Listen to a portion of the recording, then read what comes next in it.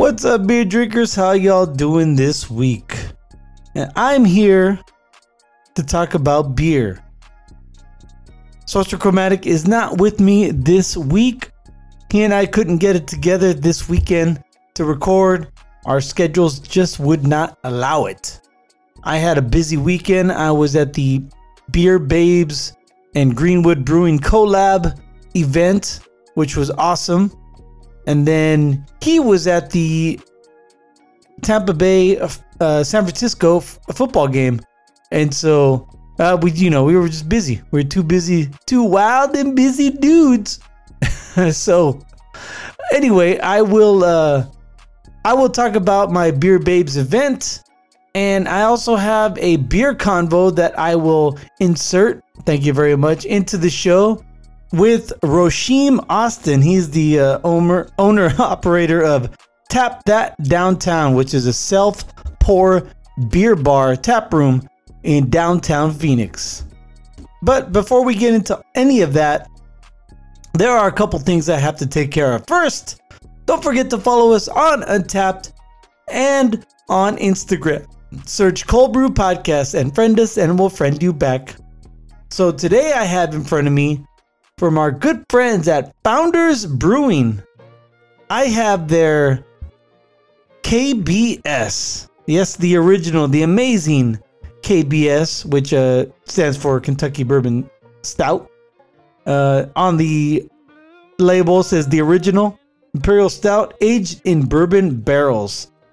It is 12% alcohol by volume. Let me read the back here. It was bottled on 9/12/2022, and I am recording this on December 14th, 2022, so just over 3 months aged. The beer that taught us that patience truly is a virtue. This big, bold Imperial Stout is brewed with premium chocolate and coffee, and then aged in bourbon barrels that introduce powerful notes of vanilla, cocoa, and charred oak. KBS is a luxuriant, full-bodied drinking experience that emanates sophistication while honoring our craft roots. So, without further ado, pop off. Yes, thank you to Eagle Cap Off. Still love my Eagle Cap Off. Still working after all these years. Gonna pour my beer. Let me talk about a little bit about. You ever know where stouts come from? No, I'm just kidding. Oh man, this one smells great. I'm sure we've had KBS on the show before. I think I've had CBS on the show before. That's the Canadian brand stout by Founders. And this is actually, their breakfast stout, aged in bourbon barrels. This one, it is super duper black. It has like a sweet smell to it. A lot of cocoa and vanilla, a lot of chocolate in there. In the sip, my first sip that I just had, there is a lot of that cocoa and vanilla and oak, and also a little bit of char in there, a little bit of ash, which is and a little bit of bitterness from that, from the roast. Very good, very excellent beer. This one is super cold right now because I had it in my fridge. So I will let it open up a little bit and I will rate it later during my Untapped portion of the show. So first I want to talk about the Beer Babes collab with Greenwood Brewing. Or should I say the event. So the event was this past Saturday, the 10th. It was at Greenwood Brewing. The Beer Babes, who was founded by Rachel Bierkowski and Roxy Liquid Dream from Instagram fame.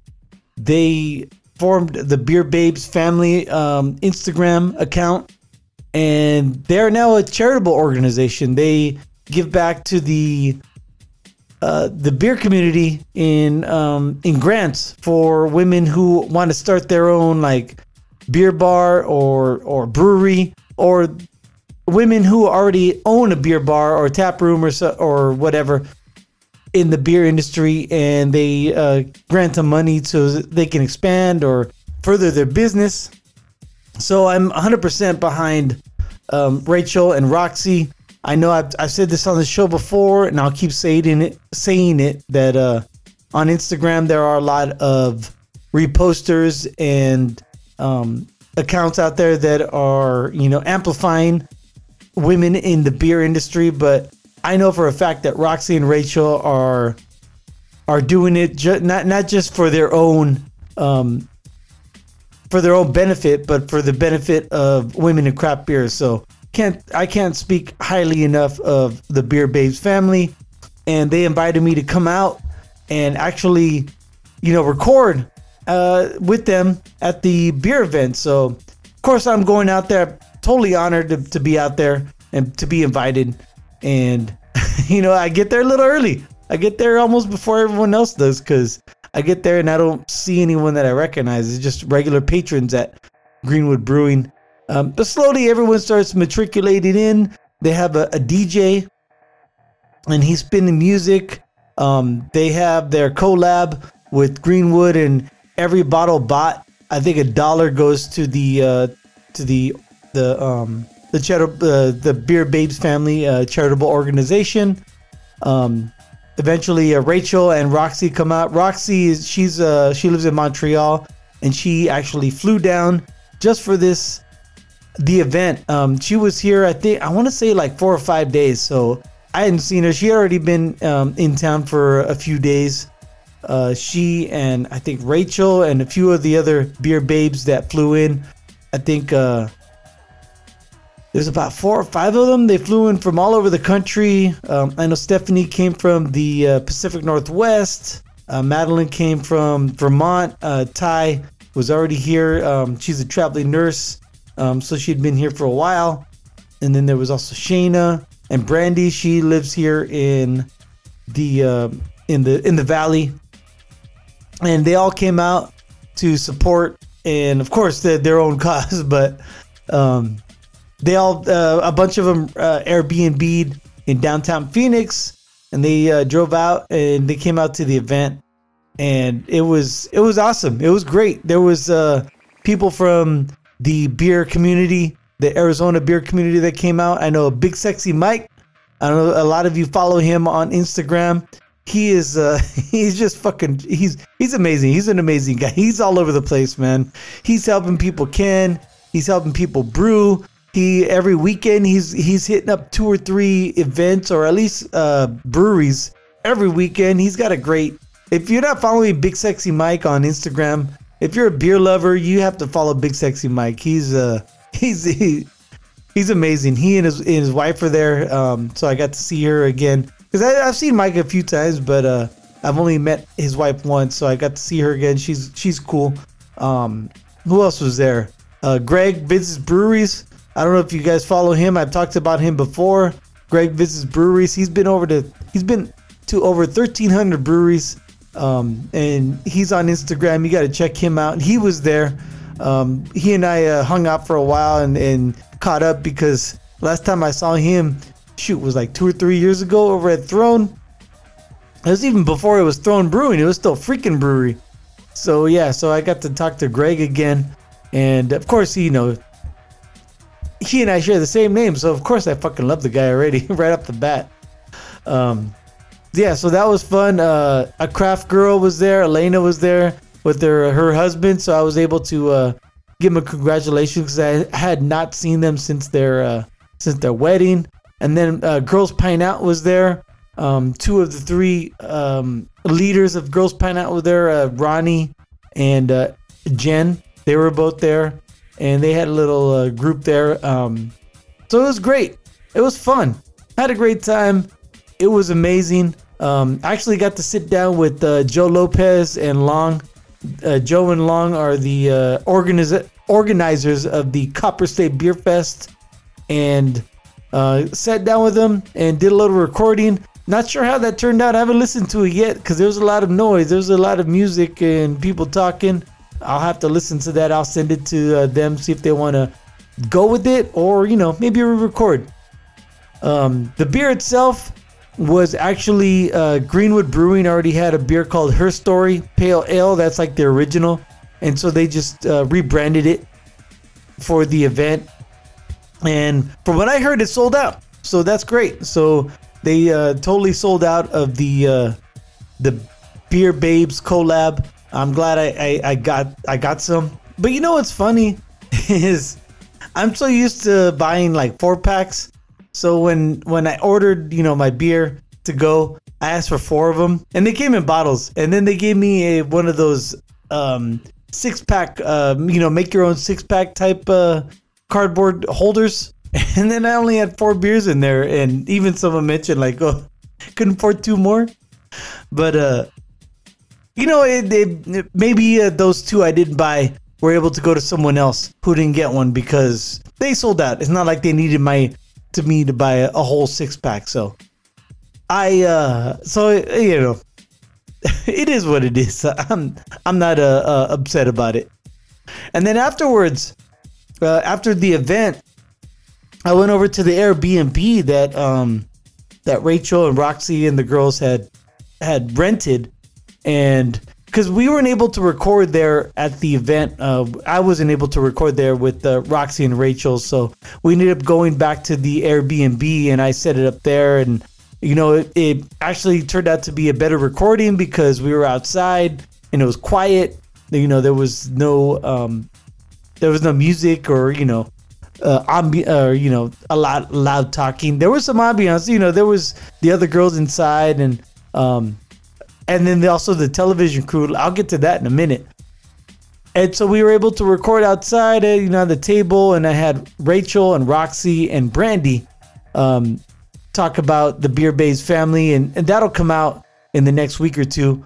And also, let me talk about the television crews. So meaning the Beer Babes, they had a television crew following them around. They had, the camera, and then they had the mics, and they had the boom, the sound guy, and the lighting and everything. They're just recording the Beer Babes family. They're recording their weekend, and I'm not sure how much else they recorded. I know they recorded the weekend, when they came in and all the stuff they were doing. And of course the event, and then afterwards in the garage/carport, they had, the lights and everything, and they were doing like, I don't want to call them confessionals, maybe more like interviews, and they're going to put it together and they're going to try to sell it to someone. I don't know who they're going to sell it to, whether it's like a streaming service like a Netflix or Amazon or, Paramount Plus or something like that, or maybe some a little bit less known streaming service, but they're going to put together something. Maybe they sell it, maybe they don't. They actually asked me if I wanted to be in the if I wanted to record something, so I had to sign a waiver and everything, and I just gushed over the Beer Babes. I kind of told them what I just told you, how I found them. Well, Rachel and I had already been friends, but the one thing I like about the Beer Babes is because I know that they are standing for something. It's not like those other Instagram accounts that just take women and craft beer and, reblog them or repost them, which, there's nothing wrong with that. But I don't know, is it going to anything? Who's running the accounts? Is it women?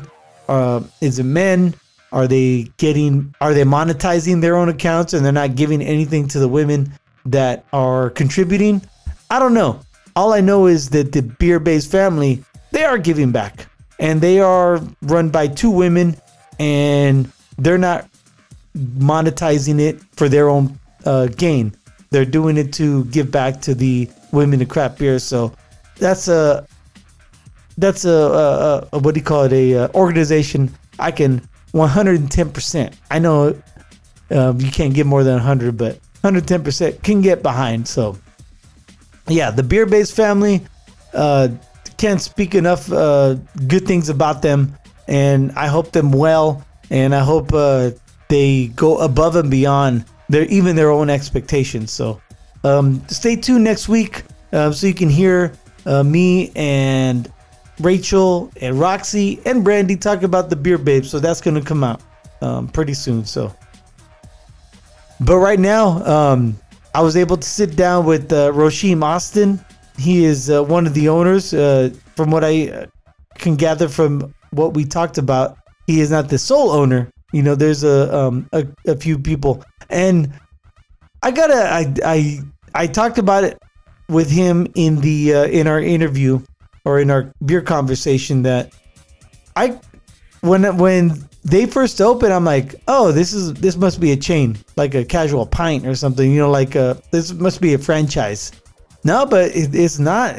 When they opened, the way that the branding was, and it was a self-pour bar, I'm like, oh, this must be a chain. But no, he and his partners opened it by himself, and we didn't talk about it. Well, we talked about that they have a kitchen back there with the food, but let me tell you, afterwards, since I was there in the morning, they had the breakfast menu up, and I got something I haven't had in a while, and it was chilaquiles.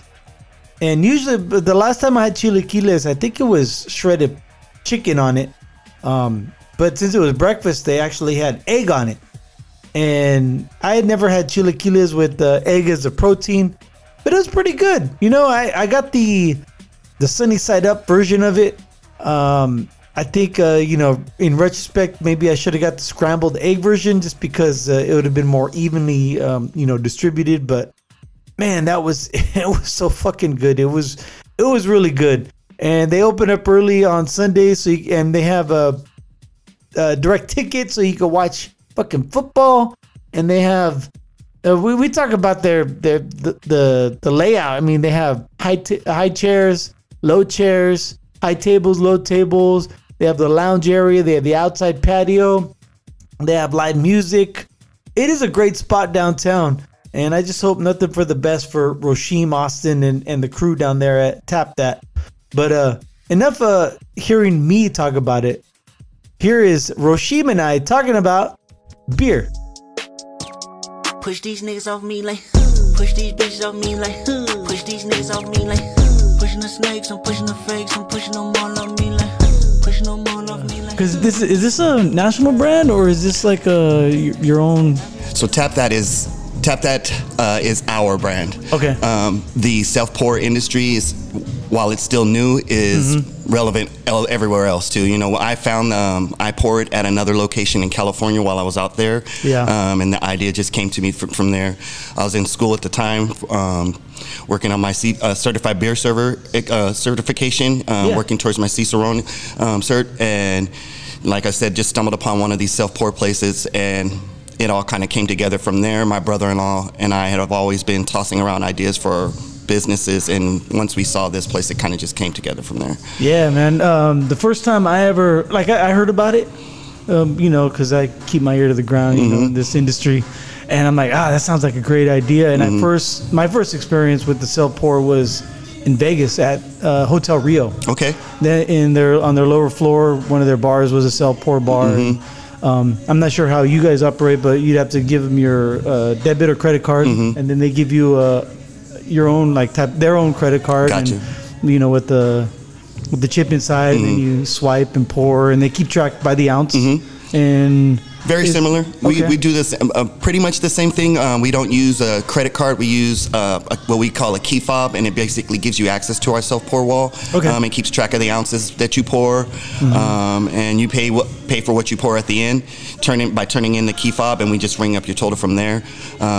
There are, I think, a lot of restaurants that want to cut their costs down on the labor side of bartending and things like that. We'll use a self-pour, but for us, we wanted to feature beer and wine in a self-pour environment, and then have the food complement that. So that would be the only subtle differences that I see from places like you just mentioning, in that they're using it probably to cut their costs down in the alcohol and to be able to serve alcohol, whereas we just want to feature it. And I feel like it's a fun way for a beer connoisseur or a person that's really into it like myself to go and kind of move at your own pace and experience the beer wall at your own pace. And you know, if you have questions from there, you can always get out a beer tender. You know, I kind of like it because there's a tactile sense to it that is like, it's different. Like I was almost like giddy, like pouring my first one, because you know, you see bartenders do it all the time, and they do it like to them it's, you know, work, but to you it's like it gives you a tactile feeling to the beer. You know, you have, of course, the aroma and the taste and everything, but that feel, that sound, the feel of the the tap stopping and then putting it back and snapping back. It's just nothing like it. Yeah, I agree. I mean, it comes with its challenges for those that come in here and maybe have never poured a beer before, and we try to work with the customers to educate them on how to pour correct beer without too much head and all of the difficulties that could come with that. But I agree with you in that the experience of going up there and doing it yourself it kind of again, it gives you like going to I always say like going to 31 flavors for ice cream. It's like that giddy feeling you're going through there, and you get to like walk up and down the aisle and choose your beer, read about it, learn about it. It's a little bit more of an elevated experience. That's kind of what I tell people. Yeah, but if you're into it. In the 31 flavor sense, you get to scoop your own ice cream. Yeah. It's the adult version, right? Right, yeah, exactly. Well, what kind of beers do you feature? Is it local? Is it whatever you can get? Macro in there too? Well, we focus on craft beer, and we definitely focus on our local craft breweries around the state. Mm-hmm. I'm from Arizona, born and raised, so I always want to represent our state. I love our state. I'm proud of being an Arizonan, so I think I want to start there first and work my way outwards. But as a beer connoisseur, you also want to experience new beers and go to new places. So a lot of people that don't get that would come to a tap room like this so they can get those experiences. Beer from Colorado, beer from California, the surrounding states, and bring some of that beer style and culture to our environment. So I try to be as eclectic as possible with our wall and give variety, and I keep it moving. I don't sit on kegs for too long on purpose, because I think that's what the experience is for. You come here 1 week, you don't come back for 2 weeks, and now there's a whole new lineup up on the wall, you know what I mean? And now you can just start all over with your experience, so to speak, Yeah. And that's usually what I do. I try to just keep it as eclectic as possible and try to watch the seasons. So like right now we're working through a lot of spices and, things like that with our wall. So it's just, to me, it's a challenge, but it's also fun. That's the fun part of what I do. Right. Getting back to the industry side, the server side I've done my own research. I've thought about opening my own tap room before and looked into it and all that stuff. And, I understand about the licenses, but there's also one thing about pouring beer, and that's a law. It's a universal law not to overserve. How do you, How do we watch that? Yeah, how do you watch overserving? So that's one of the good features that I pour it with Smart, and they put like a regulator.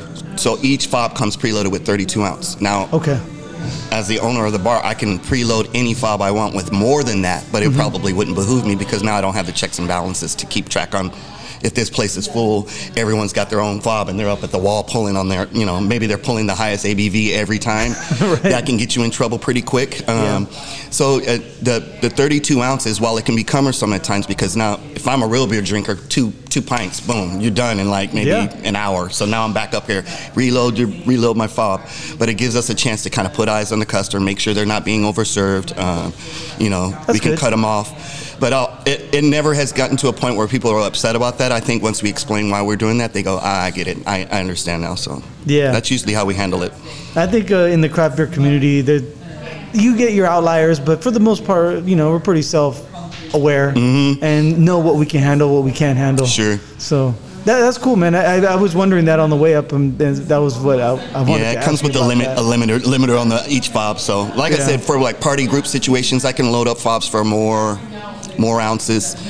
It gets a little bit more difficult then, because now the fob's being passed between a group of people. And how it works in a group of people. Maybe two or more are drinkers, and then the other ones are not. So someone might consume more than the rest of the group, and you just gotta keep eyes on that. Usually in those situations, you have assign servers to that group to keep eyes on them through the event, so that we can really monitor what's going on during that time. How many servers do you have like on a busy night? On a busy night, we try to staff up as much as possible. We'll have 5-6 servers in here. Okay, I see that. And then during the peak seasons right now, we outsource some service for our private events. That's really what we're focusing on right now, getting through the holiday seasons with all the private events and. Hosting the Christmas parties and Christmas stuff like that? parties, things like that. So we'll ramp up during those times to try to keep going with the group's needs here. You know what I mean? And because you're down here downtown Phoenix, really beautiful area. I'd say colorful. Fantastic. Because it is the arts district, and you have some really good breweries. Like right next door is Greenwood's right there. Yeah, Greenwood's awesome. They know they have terrific beer. We try to keep them on the wall regularly and support their scene over there, and they're awesome neighbors. Down the street we have Pedal House. We also have AZ Wilderness. I'm sure everybody knows about those two breweries. They're really popular here in Arizona. I know that Roses by the Stairs just opened up off of McDowell, so and Wren House is not very far from us. Superstition Meadery is down the way. Walter Station. We're surrounded by good beer. And I really don't have to go far for it. I know Throne is right around the corner here too, off of Central. Yeah. So from time to time, I find myself gravitating to their environments and staying away from here. So I'll go over there and work in their environments because get away, and I like their environments. I like their beer. So yeah. Excuse me. Like, is that why you chose this area? Because it's centrally located, or is this where you grew up in Arizona? Or? I'm born and raised. I remember growing up and going to Park Central Mall with my grandparents. So I lived in South Phoenix and Central Phoenix before. When we started this process, though, I have to admit, we started with the intention of putting it out in the East Valley because that's where we all lived. Yeah, population density is out there. That, and I mean, we felt more comfortable with that environment. We felt like we knew that area better than that downtown Phoenix. Admittedly, so the main times I used to come to Phoenix was for a Suns game, Diamondbacks game, some type of concert, things like that. This area has grown leaps and bounds in the past, I don't know, maybe 10 years with all the work they've been putting in here, especially of late with the APS building right there they just finished. So, but we ended up choosing the downtown Phoenix location with the advice from our commercial realtor. He was very wise in how he explained the process and told us what would best suit our needs. We might have been overshooting what we wanted to do in the beginning, but we found this location and it turned out perfect. As soon as we saw it, we fell in love with it, with the brick and the look and feel, you know what I mean? The vaulted ceilings, the exposed beams, you have the outdoor patio. It's raining right now, so it's a little hamper, but sure. Outside, drinking beer outside is a thrill. I mean, in Arizona, we have good patio seasons when other than the summertime, it's patio season every other time of the year. So, we enjoy the neighborhood. We enjoy the art and the artistic community and the feel that it brings to our tap room. Yeah. And we just try to complement that with what we do here.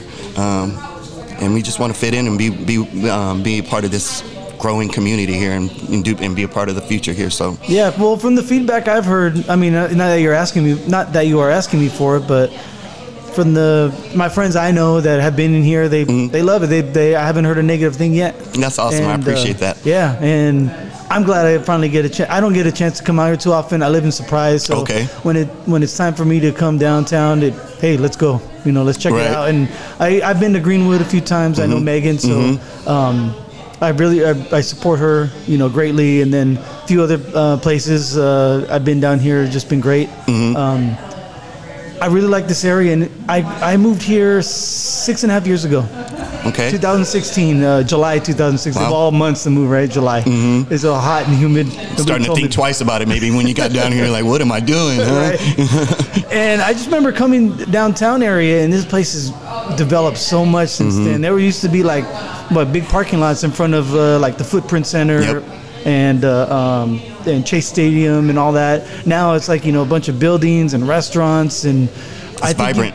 And I think you got in when 2020. 2020. Like, the pandemic hit, which was really tough, but you weathered the storm, obviously. And now you're about to see, I think, one of the best commercial times for any downtown area is the Super Bowl. I think we're all hoping for that, and I mean that's what they've been prepping for with all the growth and the things that we were just speaking on. So we feel lucky to have survived what there's a lot of good people and businesses that did not make it through that pandemic time, and we feel fortunate that we're still here, and now we can kind of see the other side of it, and we are looking forward to the Super Bowl and all of the business that's going to bring to not just our establishment, but this whole area down in this downtown area, because it needs it. You know, we've been sitting dormant for a while, and I think everybody's ready to get back to some normalcy as far as business and trade goes. Oh yeah, and then just thinking for in a Arizona beer context,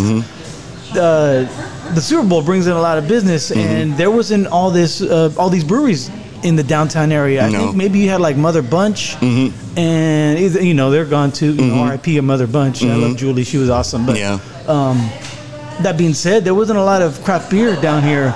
Now you have Greenwood. You mentioned AZ Wilderness. You mentioned Throne. Even Grand is right down. Oh yeah, Grand Avenue. I don't mean to slight anyone. No, of course not. I forgot to mention Huss just opened their new location up by the Civic Center here. So yeah, I heard that. We are surrounded by a lot of Arizona breweries, and it is growing. So. Yeah. I think that only enhances it. It doesn't frighten me at all. Again, we're a tap room, so we complement those environments. We want your beer on our wall, so it doesn't frighten me to have these breweries around, and I actually enjoy it, Oh, and craft beer heads, they just don't go. They'll go to Greenwood. They're like, hey, there's Tap That is right down. Yeah. Let's have a pint or two here. Let's go down and have a pint or two at Tap That, or vice versa, Sure. So, it makes it a really good pub crawl. Yes, it does. At that point. Without even organizing it, they're already on it, And in between, you can check out on the awesome murals that are downtown, the mural scene. If you just come down here for that, you're going to find tons of really cool murals that have been put up in the past, some that are really, really new. And I just, the community is growing leaps and bounds, and I just have a lot of hope and excitement for the future because of what we're seeing right now. I think so too, man. I think Arizona beer scene is coming to its own. It's still growing, and it still hasn't reached a saturation point. No, it hasn't. It's not California yet. Let's just say that. California is way oversaturated with everything. So, no, we haven't reached that peak yet. And, I mean, we're only talking about Central Phoenix. Right. We get out to the east side and toward north, and then, way up north and way down south. There's plenty of great brew scenes. Yeah. I can go on and on for days about the people that I've met in the last, many years, and the things that I've learned from them, and just like the excitement that I feel moving forward to be able to work in this community. I feel for myself, being in the beer scene was a blessing. I wish I would have discovered this scene a long time ago. I would have been so much further along, but I'm very happy to be doing what I do. You and me both, man. Yeah. My wife gets mad at me for saying that. She's like, what? But no, it's definitely something that I nerd out about quite often. People tell me, it's like, hey man, give it a rest, let's talk about something else. And so I enjoy being around beer, and I enjoy being around beer people. Well, that's one of the reasons why I started this podcast, is just I like talking about beer. And one of the impetuses behind like talking with someone like you, just like this, without a format, I don't have a piece of paper here with questions, because I like that experience. I remember one time I just went into a beer bar by myself, sat down. I was like near a corner of the bar, so there's three of us there. Just sat down, we were all individuals, and then started talking about beer. I'm like, and I thought after, when I was driving home, I'm like, that was fucking great. What a great experience, talking to people about beer, listening to their experiences and their opinions without, pushing it on someone else. Sure. And it was, and so that's the reason why I like doing this with someone like you, is because we just talk about beer, man, just let the conversation go. And you mentioned you got into it late. Like, what got you into it? I mean, that's the one question people like to ask. So, honestly, I need to work on this a little bit more, really get my story out and how I arrived here. But I was telling this last night with my cousin and some friends of ours, but my grandma was the first one that gave me my first beer. She's a cook at heart. She a great cook, Southern style, gumbo, all of those rich, good foods that I grew up with, always came with good drinks. And I remember being with my grandma in the kitchen while she was cooking all these different foods in the kitchen. She always had her a tall boy. Now, don't get me wrong, it wasn't the best beer. And I would probably make fun of her for that, but she was definitely the person that gave me my first beer and kind of got my palate aligned with it. And then from there, as I got older, it just developed and developed. When my wife and I actually moved to California about 6 years ago, so I'm back and forth quite a bit. And like I said, I found this I pour it self-serve environment in California, and that was part of my experience. When I moved to California, my wife, we moved there because my wife is the CEO for the Realty Association of Ventura County. Okay. So when I left Arizona, I was a project manager. We had to uproot my daughter, a little long-winded. We had to uproot our daughter from Highland High School out in Gilbert. Yeah. And she was a sophomore. devastated her. Yeah, Had to leave all of her friends, and so my wife and I decided that I would take some time off and play Mr. Mom at home when I first got down there. As soon as we bought my daughter a car, that all ended. She didn't need me anymore. She was ready to be on her own and be independent. Now I had to really figure out myself and figure out what I was going to do with all my free time. And so I went back to school, and I went back to school to work towards my Cicerone. So it just has always been there, but it's kind of grown over time and kind of matured with my beer experiences. Yeah. I remember drinking beer that I don't even want to mention on the air because it's you know what I mean? I regularly self-efface myself saying Miller Lite was my go-to, and Miller High Life, I could drink that on the weekend. It's nice light beer. A lot of beer heads love Miller High Life, man, for the consistency and the flavor profile it brings. So it's a good beer, but I mean, after a while, it just wasn't doing what I wanted it to do anymore. So I kept searching, and eventually I really got into the craft beer scene. And nowadays, if I'm not drinking a craft beer, it's almost like I'm not drinking it. My wife will even see it. She'll be like, "You don't like that beer?" And I'm like, "No, it's not that good." Yeah. So, anyways. But you have to be aware of like what you're drinking and what you like. Do you have any particular style? I know you're working toward your Cicerone, so I'm a hop head. I like IPAs. Okay. I like pales. I like the hoppiness. Dry hopped is always anything dry hopped. I try to give a whirl and see if it's up my alley. But I drink all beer just so I can. I mean, I'm in school for it, so I want to know. Yeah. I want my palate to be and that's your business, so if someone asks you about it, you can tell them, right? Yep, exactly. So, I mean, but for the most part, if I'm just drinking for pleasure, I'm going to go grab a nice IPA or West Coast or Session. Of that.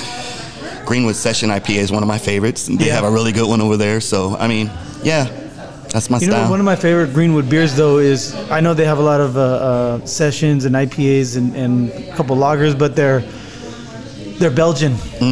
Oh man, they're the Belgian triple. Yeah, excuse me. It's so good, man. It's one of my favorites that they make. We've had it on the wall quite often. It always sells well. I'm probably going to put it up there soon because it's the season, and that's what you drink during this time of year. So it always sells well, and we have it on the wall quite often. Right on, man. Yeah. Are you like thinking of expanding, opening a second spot, or is it still too soon? It's too soon for that, but definitely have that in the back of our minds.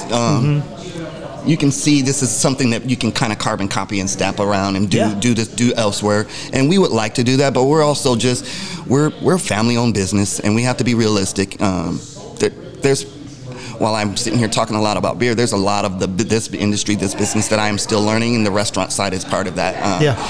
This is a restaurant as well, and that's kind of my learning curve right now. I have people that make me look good back there, and I need to, we're trying to pick up our game as far as that goes with this establishment, and really push ourselves in that with that in mind. But we would love to franchise. I actually would love to put one of these back in California when we just talked about oversaturating, but I have a good following out there of people that would support it out there. We would like to maybe put one up north, maybe put one down south, but that's all in the future. We don't know where we're going to go. Yeah, exactly. You don't know where the market's going to lead you.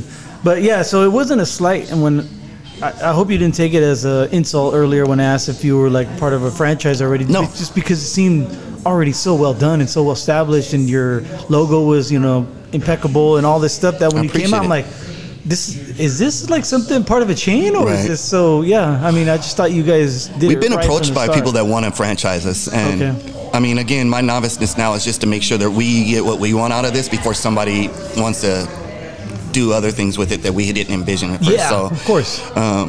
Again, I'm sounding probably novice about this, but this is my baby. This is my baby here. I want to make sure that it's done the way we like it before someone comes in and just tries to stamp it, carbon copy it everywhere. And if that's to happen, we want to be a part of that. We want to make sure that it's branded the way we envisioned when we first started out on this. So maybe their intentions were noble, but I mean, if you just started out, you don't know what you have yet. Not yet. And you need a few years before you get that. I understand. I come from I do have an MBA. Okay. And so I come from a business background, so I get all that stuff. Now, putting it into practice is a different story because I don't have my own business. So. Right. I mean, you can... But I'm a student of the game. That's kind of myself, and there's a lot of things I've went to school for, but also life experiences give you the most, knowledge there. So I'm trying to really speed up my learning curve on the areas that I'm lacking in and just get us to where we need to be, and that we can make those decisions moving forward. But right now, it's not on our mind. We're trying to really own up to this one and make sure that we do right by this establishment, and before we start looking to move outward, if we get to that point. Right. Yeah.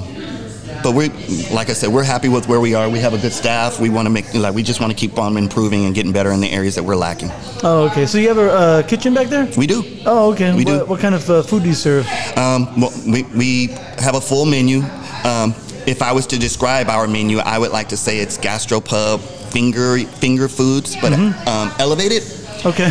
My experience with, and this is gonna sound weird, but I am a beer drinker, and when I was thinking about the menu with my, at the time, chef, and now he's our GM. His name is Eric West. He's an awesome guy, and he's the one that helped me put the menu together. Okay. And I just kind of was throwing things at him, and I'm like, look, I'm a beer guy. When I want people to come in here and I want them to see good food, but I don't want a hamburger as big as my head. Yeah. You know what I mean? Yeah. A sandwich that's as long as my arm. These guys are already drinking 16-ounce craft beers. You know what I mean? And that's filling in itself. Right. You know, so let's give them some food that's really good and elevated, but not so heavy and filling, so that they, I mean, if I fill someone up, they're not going to stay here and keep on doing it. So it's like the chase that you're after.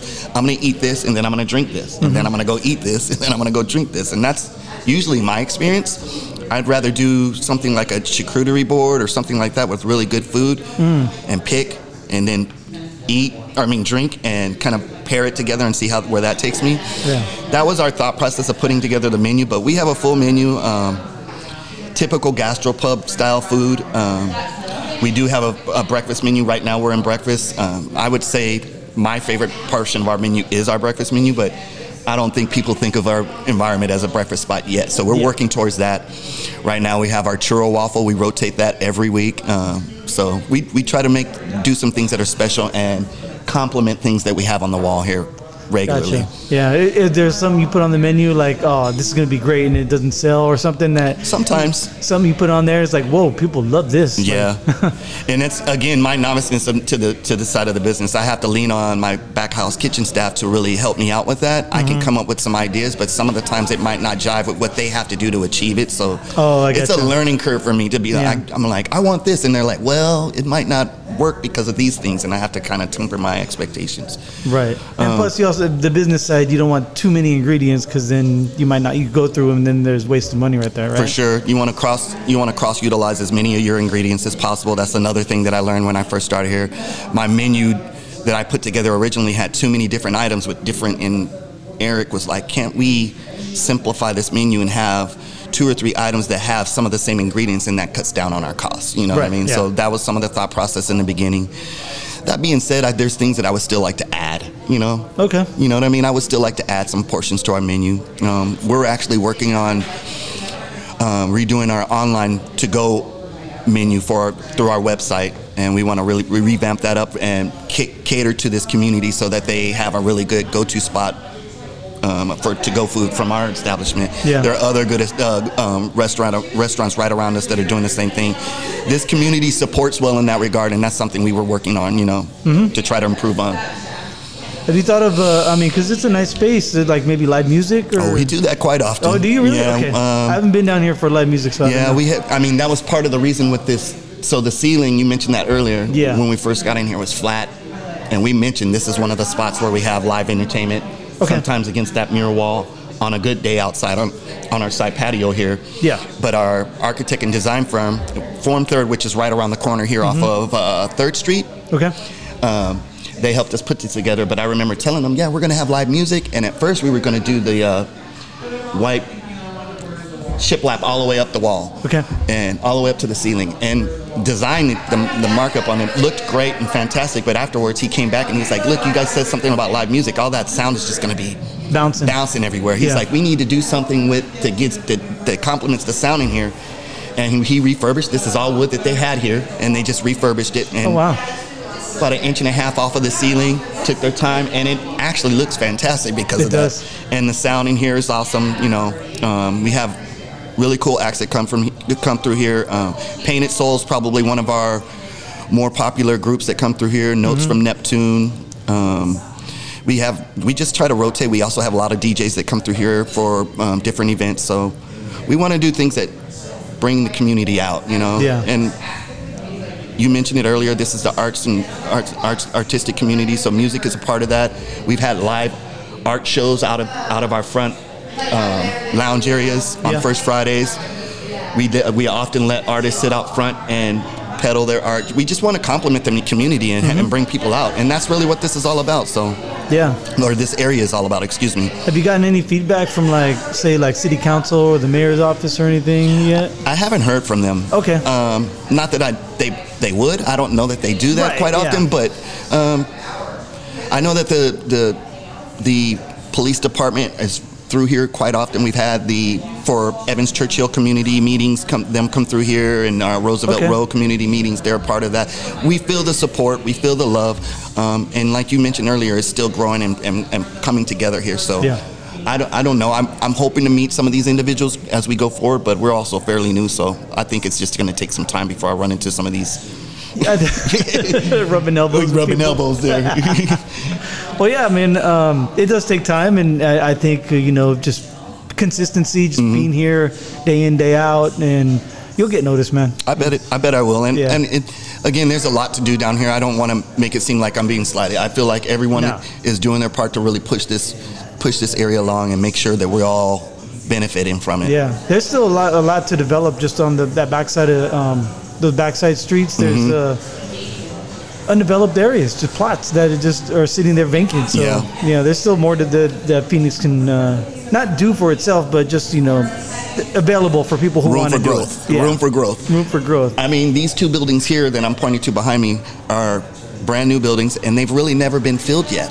Yeah. With workers, I still feel like it's like furloughed.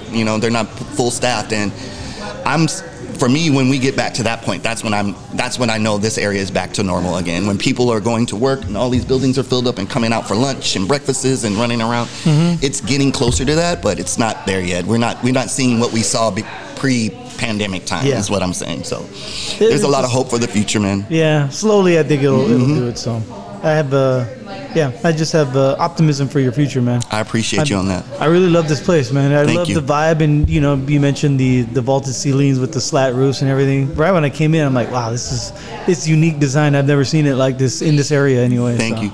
So I would be remiss if I didn't mention my partners and their part in that. Again, I'm the beer nerd, so any beer environment I go to is industrial, clean, straight lines, and quiet, and you're thinking and you're reading and you're conversating.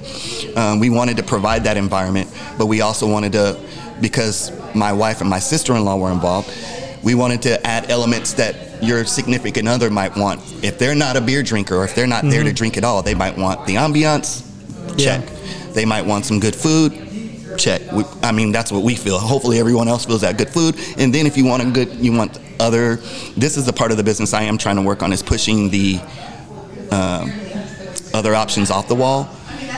Besides just wine and champagne, I'm talking about mixed drinks, other options. And I don't know how far I want to go with that, because that's not my bag. I'm not a mixologist, but I also know that that's what brings out pairs, couples, groups. You know what I mean? Not everybody is coming in here to drink off that wall. And probably if there's a group of 6, I would say 2 to 3 of them don't even like beer. I don't drink beer, you know what I mean? Or I drink beer and I only drink Bud Light, or I only drink this. So it's that scenario that keeps us thinking about how else can we get people in here, and that's how we arrived at this. My brother and sister-in-law, along with my wife, I give them a lot of credit for the look and feel that you're talking about in here, the ambiance and how it came together. It's not my forte. Well, you have the high tops, you got the low tops, you got the bench table, you got the booth seating over there, you got the lounge area with the chairs. Are those real or facade fireplaces? Because they look cool. No, so they were back in the day, and that was one of the things that we had to not finish out on during the build out, because we wanted fireplaces to be live. But we didn't. The budget just wasn't there for it, and we do have plans to go back and add things on. We just haven't gotten to that point yet, and that's to you what your question earlier about if we wanted a franchise. We still feel like there's more to be done with this place, that we can really flex it out in this area with all of this potential that we see coming. We just want to make sure that we do right by it, and it can compete with all of these other great environments that we just mentioned. So That would be one of them. I would love to get both of these fireplaces live for a day like today when it's rainy and Perfect, chill. man. You know what I mean? Throw a couple of them on and warm this area up. We maybe love to extend that drink wall there and get extend it onto our patio here and wrap it around so they can sit up there and do the exact same thing that they have there. We call that our beer garden side patio. We like to extend that over there to really make a nice environment for people to chill and watch Fifth Street or Roosevelt Row when things are really jumping around here. Yeah. So. Right on, man. Well, I appreciate you taking time, man, and sitting down and talking with me and let me learn more about your place and about you, of course. Yeah. Thank you. I appreciate you coming out and checking in on us. Anytime you want to come and hang out with us, we're always open to you, man. You can come down. We got you on a good beer and a good meal. Of course, man. I'm gonna go check out that menu wall right now. Please do. Please do. Thank you, Roisin. Appreciate it. Thank you. Cheers. Water, aqua beating the block up till you spot 'em. I don't want your ice, but I want your life, but fuck it, I still might rob 'em. Push these niggas off me like, push these bitches off me like, push these niggas off Thanks to Roisin and sitting down with me for our conversation. When we were done, man, he was up. He was all over the place. I don't think that guy actually sat down and was still for more than like 5 seconds. But that's what he loves. I mean, he loves the place. He's passionate about it, and you could tell by our conversation and the way he was right afterwards. And he's passionate, and I love people like that. So I wish him and his crew nothing but the best. So this KBS I have. Let's rate it on Untappd. This is our Untappd portion of the show. This is fantastic. This is fucking bloody lovely beer. Love it. I want to give it a 5. This might be my first 5 I've ever given my entire existence of this show. It's beautiful, man. It's everything I want in a bourbon barrel aged beer. I mean, it's roasty. It's got a coffee. It's got chocolate. It's got vanilla. It's got oak. It's got ash. It's got everything. Like, why wouldn't I rate this a 5? 2022 KBS, 5 stars. 5 stars. That's all I gotta say. So I will rate this right now on Untappd. So let's see here. KBS 2022. Let's see. There's a couple that come up. KBS Hazelnut 2022. Oh, then there's the KBS 2022. That's the second one. Oh, there's also Maple Mackinac Fudge, but nah. Or the Cinnamon Vanilla Cocoa. We're going for the regular KBS. It right now has an overall rating of 4.24. We're going to bump that up right now. None of our friends have rated it. It has 3.6 thousand ratings right now for an average of 4.24. I'm going to check in. 5. Check in. I didn't leave a note. Oh, and it went down to 4.75. It's good enough. 4.75. I'm not going to change it. Okay. It was almost a 5. It was almost a 5, folks. I'm lazy. So, yeah. Excuse me. Holy shit. So, yeah. It's 4.75 now. It's in the annals of history at 4.75 for KBS right now on the show. So, anyway. All right, that's about it. Social Chromatic should be back next week with the 3rd installment of Coach's Corner. We will have the beer news next week. We'll have some more beers. I will talk to him about 49ers football because they had 3 home games in a row. They've won 6 in a row. And this Thursday, I guess it'll already have happened last night. Had they won, they would clinch the NFC West. So, if they do that, then they are assured a playoff spot and a home game. So, hey, good for Social Chromatic. He gets to go to a NFL home playoff game for the first time in a while. So, all right. Thank you for downloading yet again another Cold Brew podcast. And on behalf of the absent Social Chromatic, I am Greg, and I'd like to wish you cheers until next time.